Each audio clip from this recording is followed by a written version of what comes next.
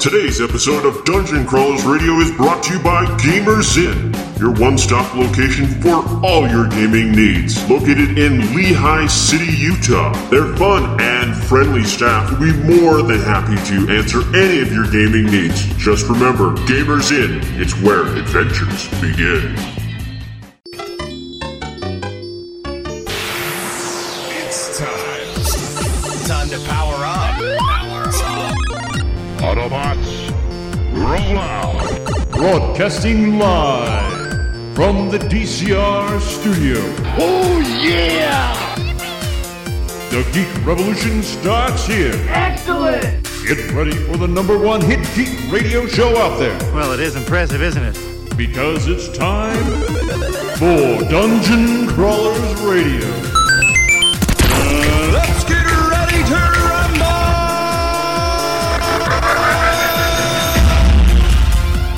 And now, the moment you've all been waiting for. Alright everyone, welcome to another episode of Dungeon Crawlers, where we have author Stephen Barnes on the show today to talk about his book, 12 Days. So thanks for coming on the show. Oh, my pleasure.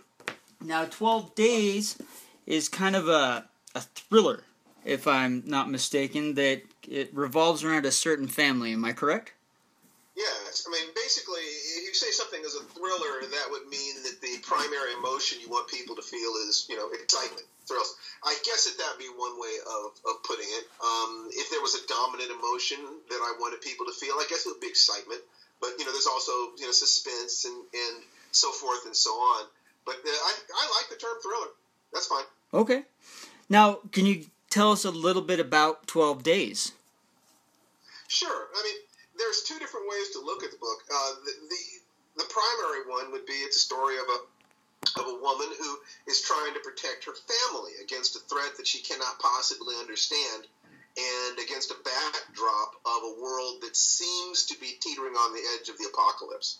And in the midst of all this, things that are affecting potentially all of mankind, because there's been a threat made that we're going to suffer global catastrophe within, a couple of months, basically. And the first 12 days of those 2 months are what this book is about. And she's trying to protect her family, and at the same time has to try to understand something that is really beyond human comprehension. Okay. Now, I'm just kind of looking over some of the quotes that are here for the book. Now, is it a paranormal horror then, as well? Because I noticed someone mentioned that.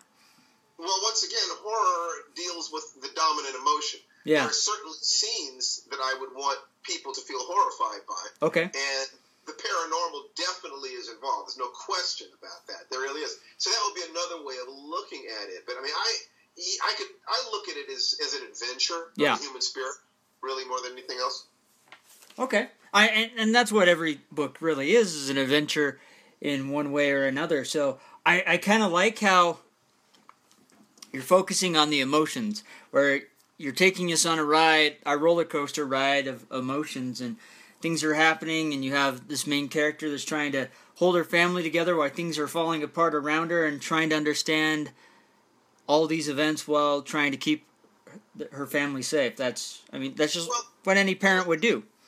Ultimately, no event in a story should be there if it doesn't trigger an emotion. Yeah. In characters and hopefully in the reader.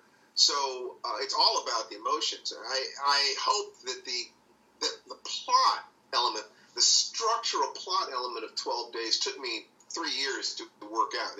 It's complex. I can only hope that that does not detract from people's ability to engage with the emotions. I mean, I'm always proud of aspects of my book. I'm always worried about other aspects of it. That's just the reality.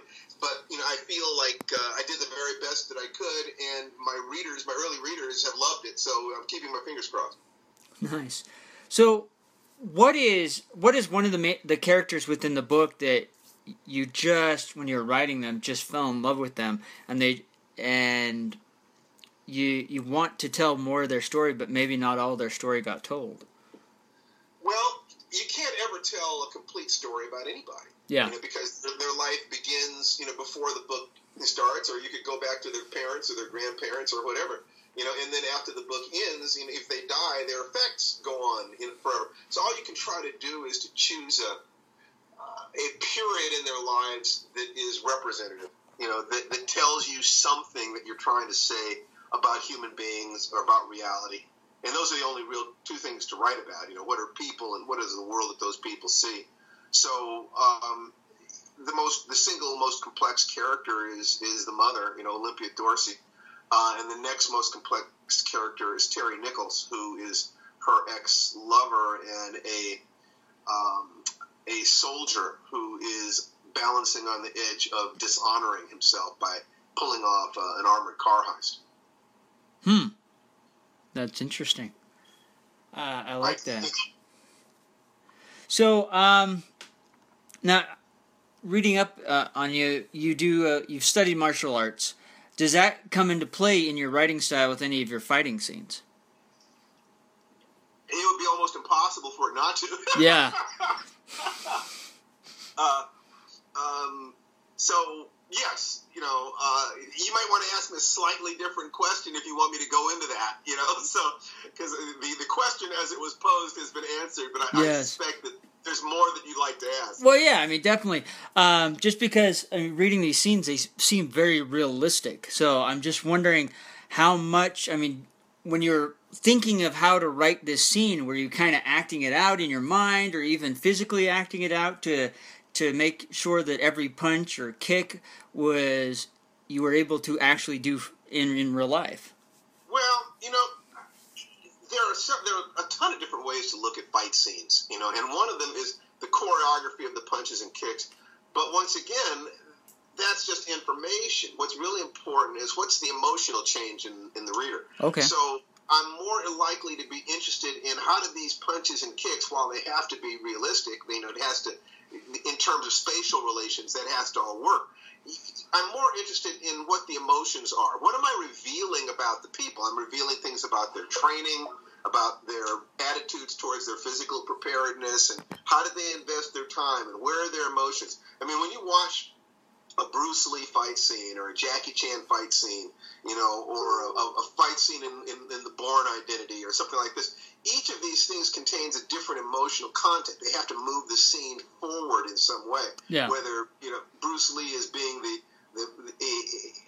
epitome of righteous wrath, or Jackie Chan is being a combative clown, or Bourne is discovering that he is lethal, and being surprised by his body's own actions, which is, I think, one of the reasons why the Bourne movies, in some ways, became less interesting as they went on, because what was really fascinating was watching Bourne discover himself. Yeah. Oh my God, I can do this. I can do this. That is hugely different from just, okay, he's another badass, like John Wick, or whoever Tom Cruise is playing this week. It's not that I don't enjoy those movies.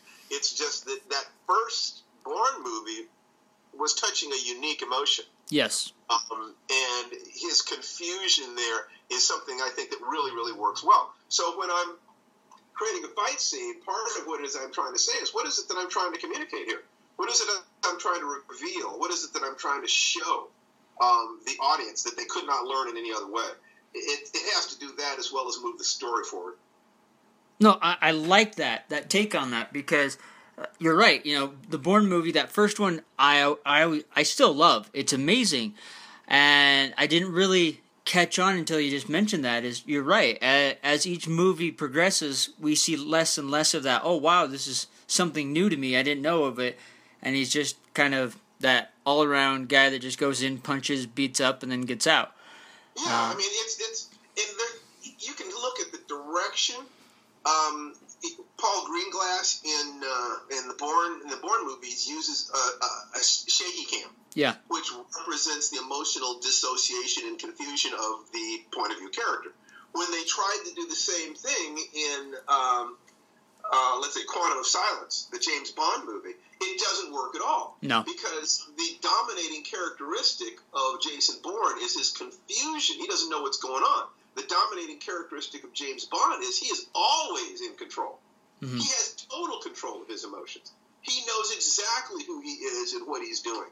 And so, he's whether he's fighting somebody on top of a plane or whatever, he's always in control. So the shaky cam does not represent the point of view character and just creates nausea for the audience. It doesn't serve any purpose. Yeah.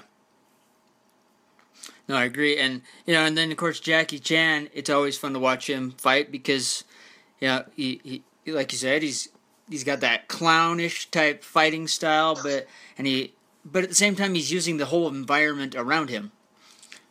Yes. So you're looking at his intelligence. Yeah. He is a tool-using creature.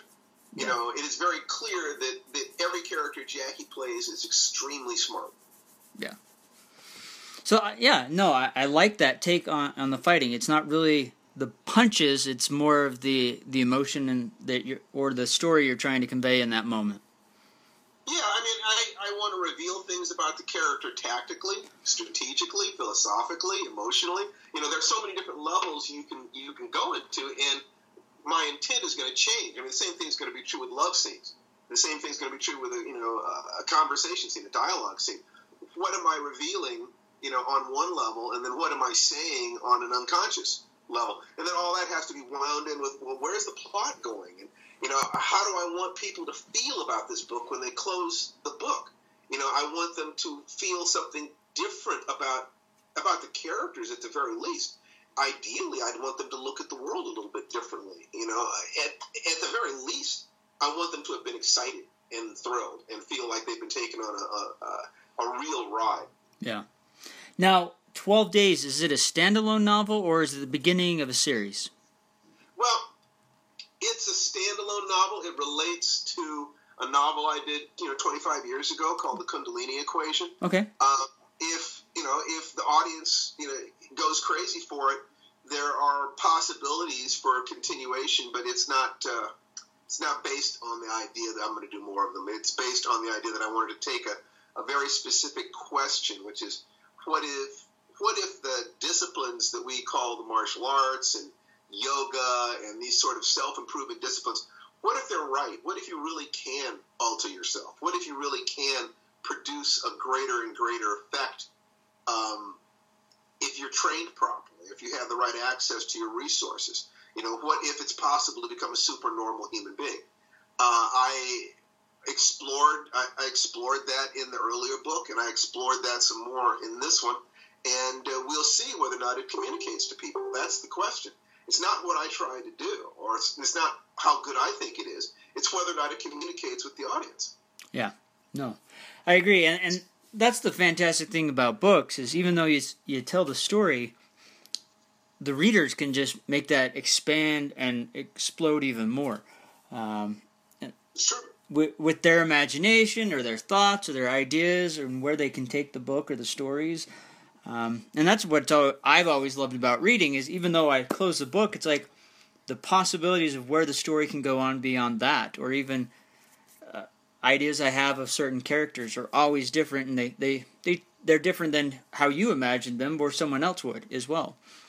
Well, I think that you touch on something that's important there, and that is that the reader brings their own experience, and therefore you do not know how they're going to respond to it. Yeah.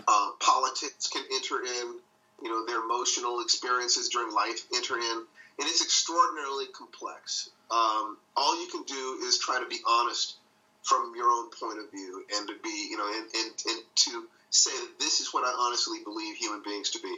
And then if people agree with you, you've got a fan. And if they disagree with you, you've got a critic. Yeah.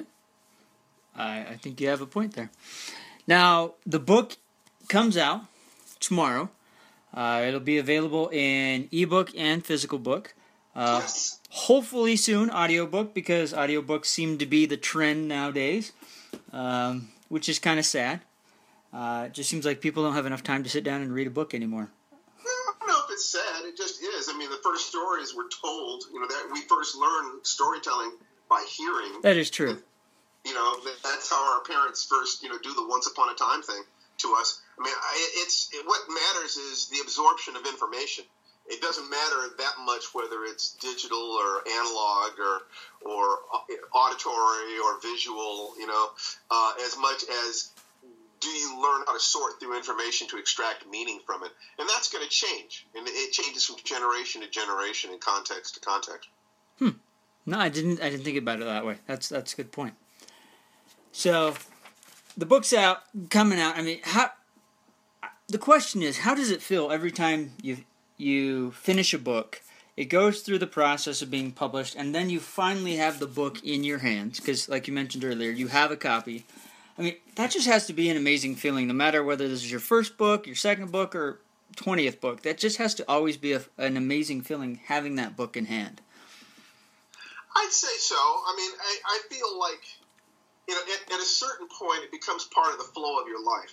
Okay. And I feel like I have had and continue to have an amazing life. I give thanks for the life that I have, where I'm able to do this thing that I loved so much as a child and actually make a living at it. The individual books, by the time they reach me, I don't even know who wrote them anymore. I'm not that guy, because my life continues to evolve. Mm-hmm. I'm proud of them, but I'm more interested in what is it that I do today. Okay. What is it that I'm going to do today? And then tomorrow, what do I do today? Tomorrow's another today, and then the day after that is another today. So I appreciate the books, and I'm proud of them, but I don't let them distract me from the work of what do I need to do today to be authentic. Okay.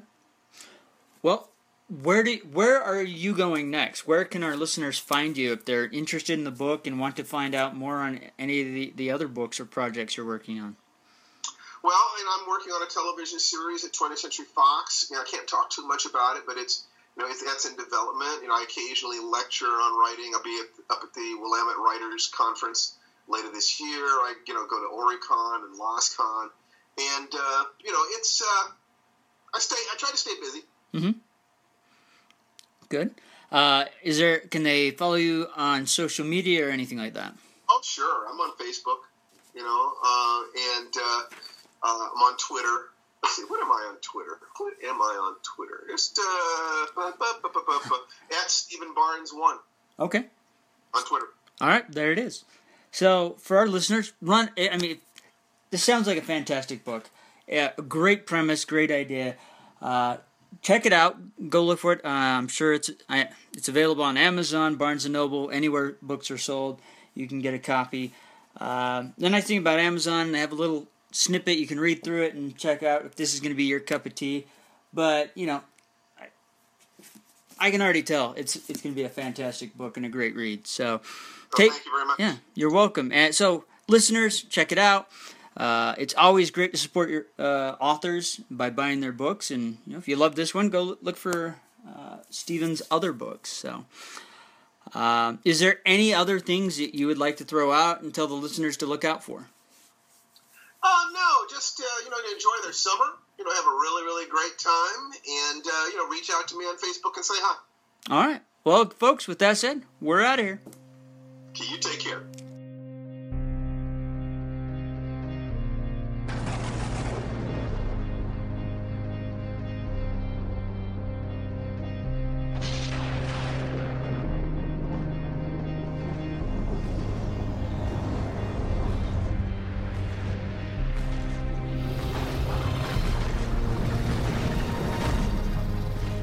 Just because the world is without fuel doesn't mean it can't burn. Union Forest has unleashed a dragon upon the world, and it's hungry. Henry Morgan has to save his brother and face the dragon.